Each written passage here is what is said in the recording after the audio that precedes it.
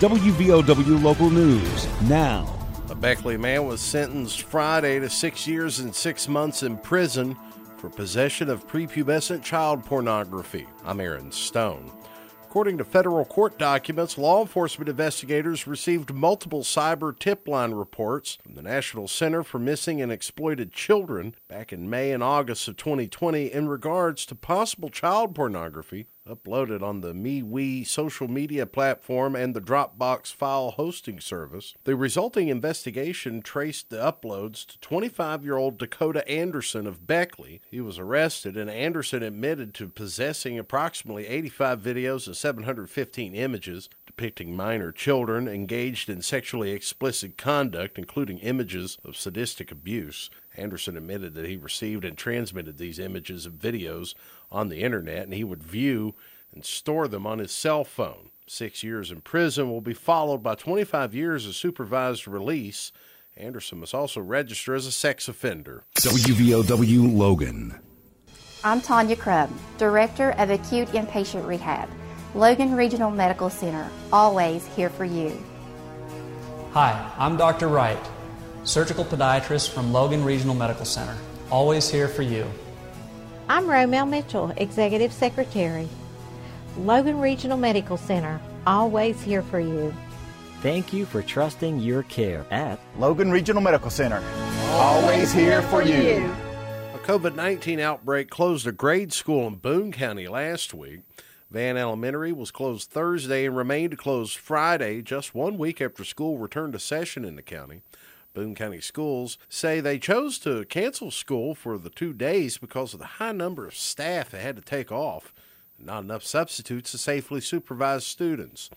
Van Elementary reopened for students today. Southern West Virginia Community and Technical College will conduct a ribbon-cutting ceremony for its newly remodeled and upgraded nursing department on Monday, September 19th, beginning at 11 o'clock. I'm Aaron Stone. Southern completed the application process for its new 16-month accelerated weekend option of its nursing program. The weekend option is a result of $985,000 award from the Governor Jim Justice's Nursing Workforce Expansion Project. The award was part of $48 million to support new and expanded initiatives. The money was administered by the West Virginia Higher Education Policy Commission and the Community and Technical College system. The investment is expected to support 20 more new nursing students in the weekend option. 10 more traditional students started classes this fall, with more to be added in January. Celebration will be held on the second floor lobby of the Building C. Public is invited to attend. Charleston police said officers shot and killed a man late Saturday night in a 100 block of East Point Drive.